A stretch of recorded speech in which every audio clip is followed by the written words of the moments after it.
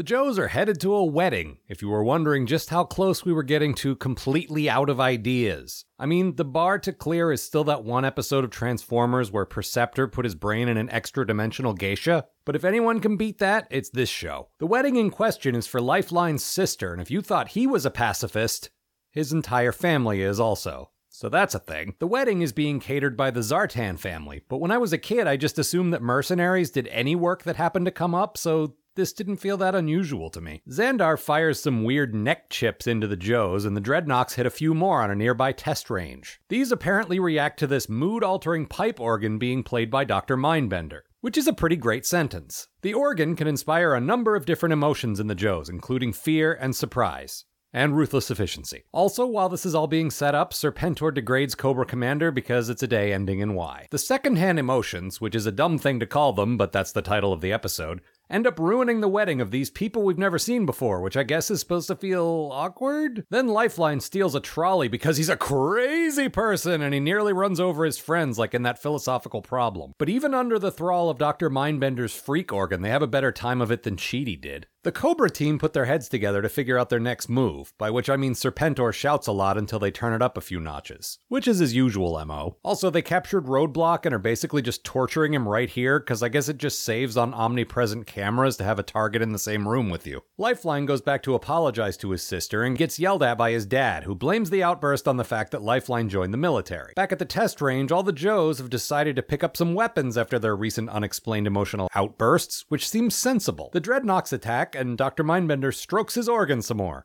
The keys of his organ, I mean. Then Serpentor takes over, and this is bound to go well. The Dreadnoks toss a bomb into the arsenal as they take off, but Lifeline defuses it in time. Then he drags his hurt friends to the house of his sister, who just got married today, and is presumably busy consummating her marriage.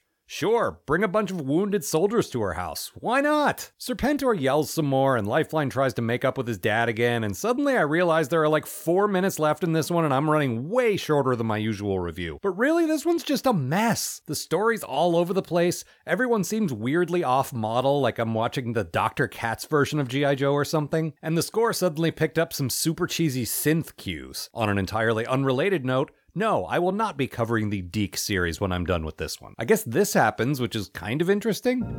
Green is for envy. Red is for pain. Yellow is fear. Purple is vain. Orange is anger. Blue is despair. Your moods will keep changing more than you can bear.